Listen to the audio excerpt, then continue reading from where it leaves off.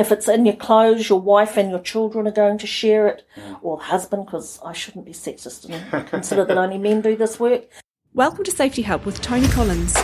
Join him to learn how to improve workplace safety to be legally compliant, win more contracts and increase profits. Welcome back, listeners. Tony Collins here from Safety Hub. And today we're going to talk about one of the biggest health issues in the workplace, and that is around asbestos. Today I've got Linda Dwyer from Capital Environmental Services. And I met Linda about a month ago at a presentation on asbestos. And I really valued that information because I am still doing home renovations at the moment, and from her presentation and the information and knowledge I gained, I was able to take action and pretty much assure my wife and myself that our kids were not going to be put at harm by the work we were doing. And of course, asbestos is in the workplace as well. And this is a great opportunity to get an expert who's had many years' experience dealing with this particular health hazard. And that's why I've asked Linda, and she's agreed to talk all about it for us. So thank you, Linda, for agreeing to this. You're welcome. So to kick this off, are you able to just briefly explain to the audience a little bit about your experience and what you bring to the table? When I left school, I did nursing. I did my nursing training and finished shortly before I got married and moved to the big city and didn't go back nursing. And I started work in my early 30s after I'd had my children with the DSIR. And I've worked in the asbestos lab since about 1989 through DSIR, EI, HFS, ESR, and they sold us off in 1996, which is when we became Capital Environmental Services. Sure. And these companies, for overseas listeners as well, yeah, they're major... DSIR was internationally recognised. ESR still is by most people. We were considered not core business, being an analytical lab but not really into research, so they sold us off. Sure. And do you have experience out in the field as well? I started when I was a lot younger when I started, and yes, I used to go out and do the testing and taking samples and doing surveys. I've got a little bit long in the tooth and a little bit wide in the beam, and I no longer do that. But we've got young men in the laboratory that go out and do what I used to do 30 years ago, basically. Okay, well, for people who don't know anything about asbestos, can you tell me a little bit about it? Asbestos is rock. It's dug out of the ground. It's a naturally occurring substance. It's not that common in the ground in New Zealand because it's made from very old rock and New Zealand is pretty new. But it's got some very useful properties. It's non-conductive, it's insulating, it's easily gathered and used, it splits into fibres, and it's just a very useful mineral. And cheap? Well, rock out of the ground's pretty cheap, yeah. There's no real manufacturing cost other than the crushing and milling.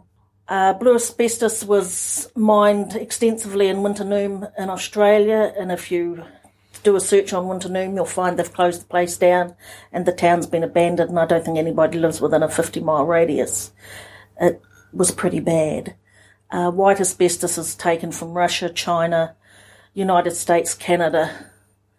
Brown asbestos is mostly South Africa. Okay, so why is this rock a problem? How can it hurt people?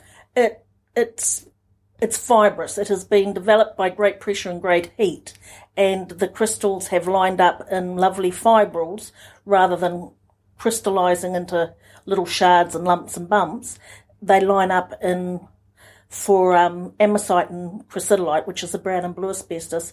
They line up the crystal structures very much like I-beams in a building, only a lot smaller. So they split along the length rather than break in half, and you end up with very fine, very, very fine fibrils. And amosite, which is serpentine, is a bit more corkscrewy, but it still breaks lengthways rather than breaks in half. And you end up with very long, very fine, less than 2.5 microns into the bottom of the lungs, breathable fibres. Sure. So what's a hair normally at? Is it 5, 6, 7, 8 microns, Right. depending on what nationality you are. A pencil line, if you draw a pencil Sure. line, in that pencil line, you could fit, if you made it an inch long pencil line, you could probably fit 20 or 30 million asbestos fibres.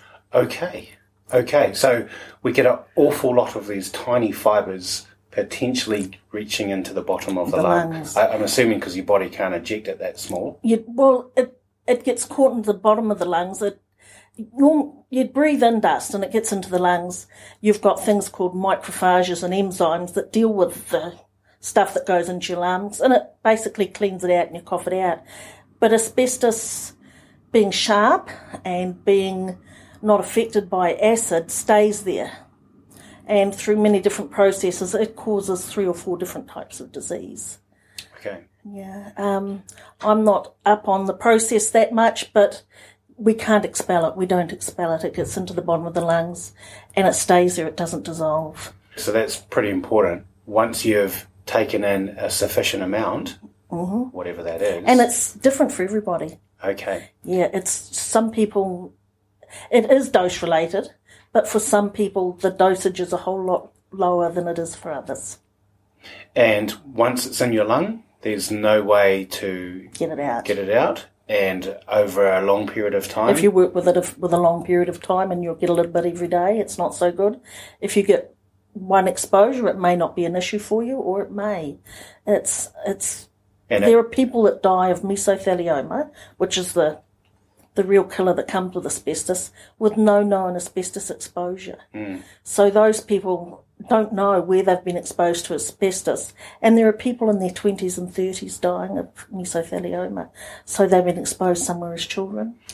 What sort of disease does it create, and how big of an issue is this for the population, and therefore for an individual listening to this and looking at their workplace? The stats are available on New Zealand on the Labour Department, the old Labour Department's website. They put a paper out every year on lung disease in New Zealand. Asbestos figures in that quite largely.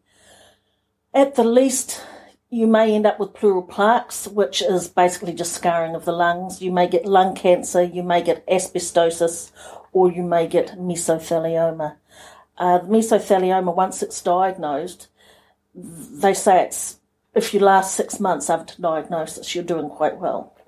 So once you've got it, it's pretty much a death sentence. It was traditionally thought to be only caused by blue asbestos, but in the 1970s, the late 1970s, early 80s, they disproved that white asbestos also does it.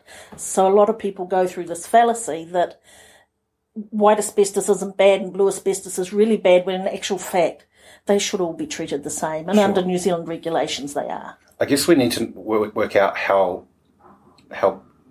much exposure potentially is out there in the workplace and in the community. Can you tell us a little bit about where asbestos is used? What products could you be exposed to it in? And we look up at my ceiling and I've got a lovely troweled-on asbestos roof. It's in a lot of homes, domestic homes, much like it is here, as a textured finish on the roof. If you know what it is and it's in good condition, such as this is in here, then it's not really an issue. I've lived with this 20 years knowing what it is. I've got damage in the hallway after the storm. I'm having that removed. Once it starts to deteriorate, it's time to get it fixed. But you'll find it in textured finishes on ceilings and walls. You will find it on the floor. Vinyls that went down between 1950 and the mid-70s were backed with asbestos. The glues that were made by ADOS for about 10, 12 years contained asbestos in the mastic that they used. It is in butanol type products that they use as flashing on fancy architect designed buildings where you can't put metal flashings if they're of the right period. That may contain asbestos. It's in malthoid tar type roofing. It's in lino tiles, but it is not in long run linoleum, as being different from vinyls. It's in concrete cement sheet products. It is in lath and plaster, in some lath and plasters, mostly only in the good quality lath and plaster. It wasn't used. We found it in government buildings more than we found it in domestic buildings in the lath and plaster. It is in the door around a fire door, on a fire, on a chippy. It may be the tile that the fire is sitting on. It may be the backboard behind the fire in older homes. It may be in the flue. It may be the chimney. It may be the guttering, the downpipe, the ridge pole, the Super 6 roofing, the tiles on the deck. We've covered the house. Pretty much. What about in the workplace? In the workplace, it's in the same types of places, and that you will get, in some offices, you'll get textured finishes, depending on how big the buildings are, or, what kind of buildings they're in. Tiles in commercial buildings sometimes are asbestos. In fact, they're particularly nasty, the ones that do contain asbestos. It will be in the heating system if they're in an older building and they've got radiators. The radiators may be backed with asbestos. The water supply carrying the hot water to the radiators may be covered in asbestos. You mean the piping? All the piping. Miles probably. Miles and miles of it. Okay. There is less of that around now, but it is still there. Schools, hospitals and ex-government buildings are still full of it. I've had photos this week that show a mess under a school. And it's public buildings. The private buildings have got it in too, but it's the big public buildings that... Did you say under a school? Under a school. We're out in the community. It's out in the community. It is out there. It's... it has been damaged and taken off and not been removed and left lying under the schools. And nowadays everybody's putting fancy cabling in for the broadband and internet and power and upgrading everything, and so they go underneath the school to put the wiring in, or into the roof space to put the wiring in, and they come across all these asbestos leg pipes. So I guess the challenge is, if someone listening to this, they're looking around their workplace, and you mentioned the different colours of asbestos, but it may not be that easy to identify. How do people actually, looking at a product, go about identifying if they've got a potential hazard? If you're working in an older building, if you're in a brand new building, theoretically there should be no asbestos in it. So anything pre-1995, say, should not contain asbestos. I won't say does not, because they're still importing the stuff in building product. We've had a Skyline shed built in 1992 that tested positive in the cement sheet for asbestos. And realistically, that should never have occurred because asbestos was removed from cement sheet made in New Zealand in the late 70s.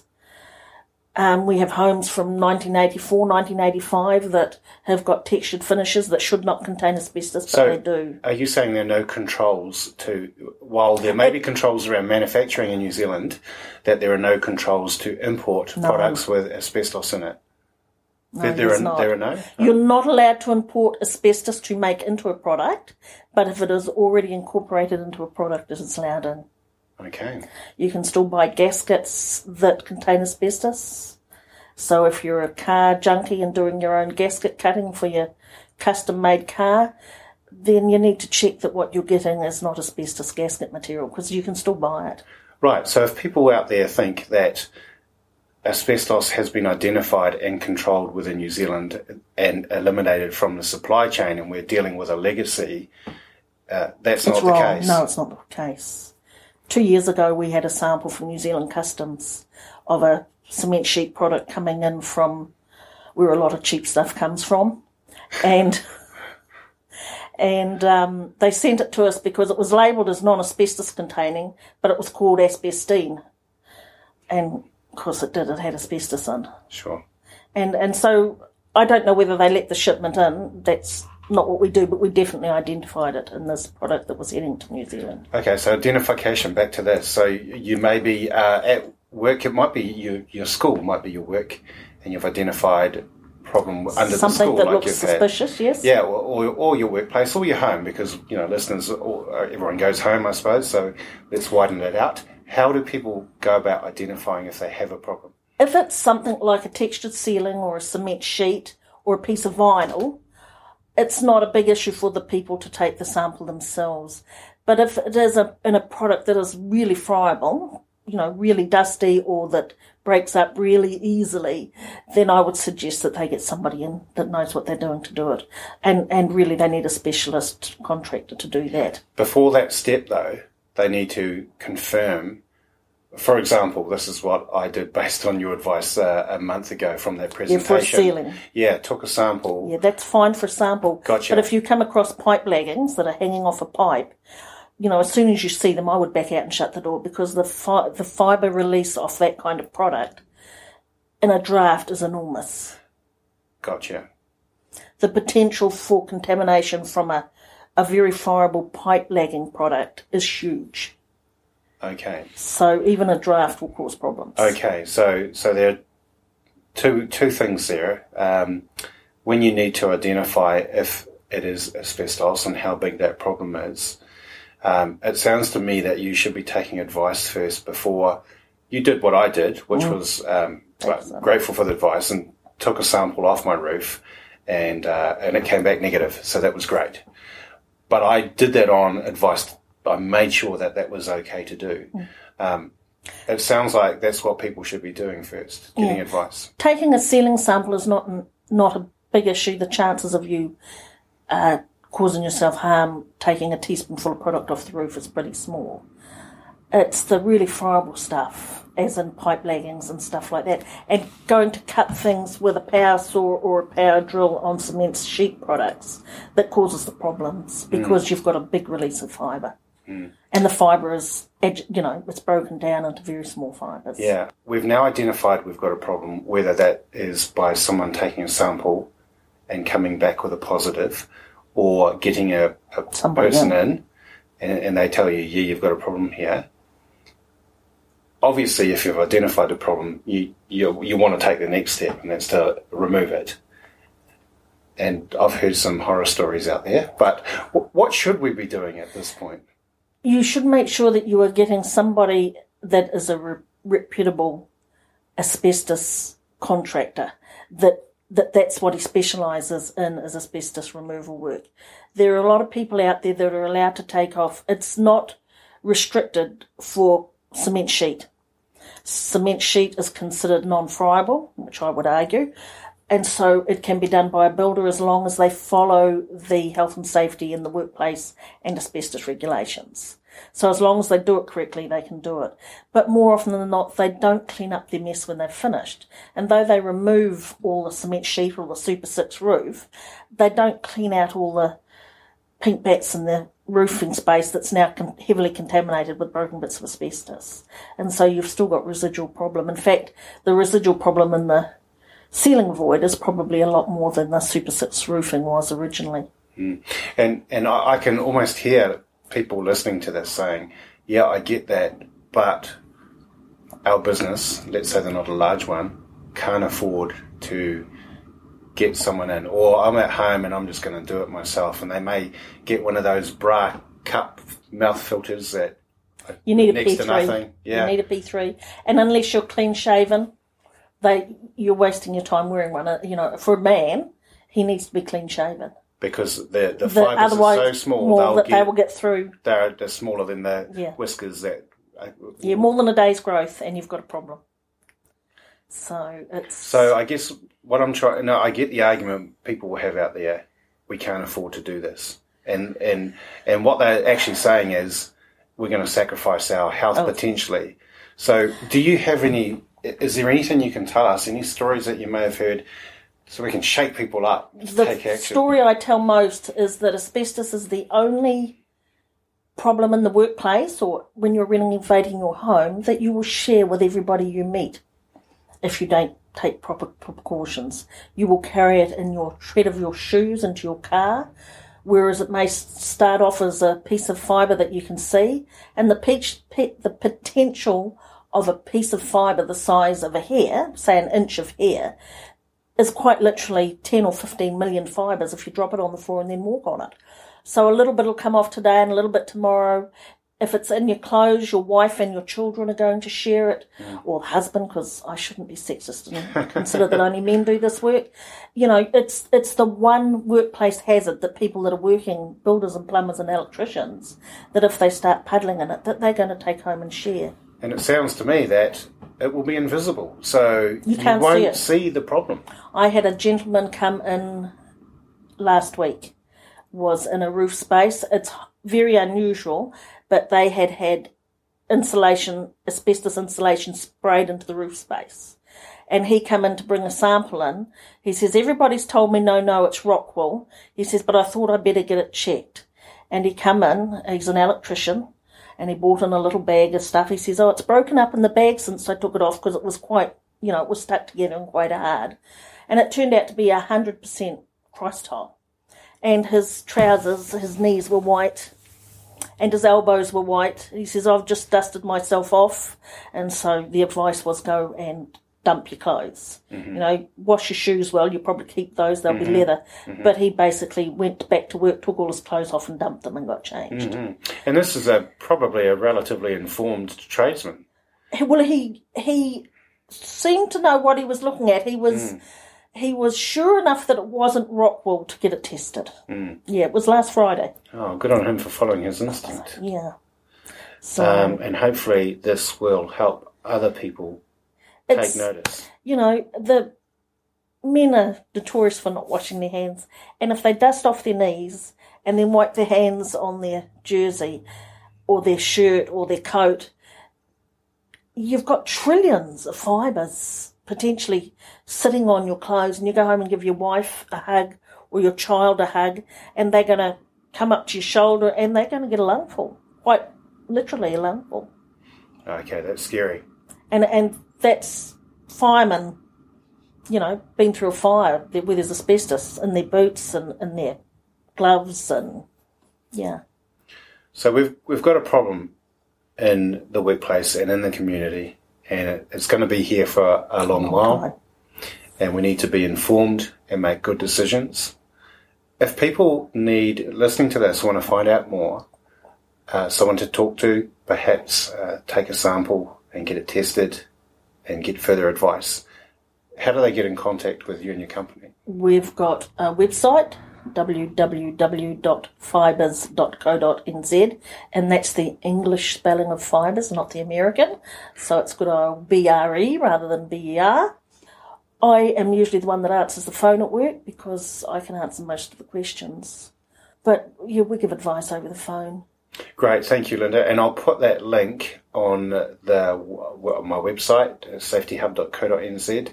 So really grateful for that information. You helped me, and hopefully we'll help other people. You're welcome. Thank you. Bye. This has been another episode on Workplace Safety by Tony Collins. For more tips, visit safetyhub.co.nz and join the free newsletter.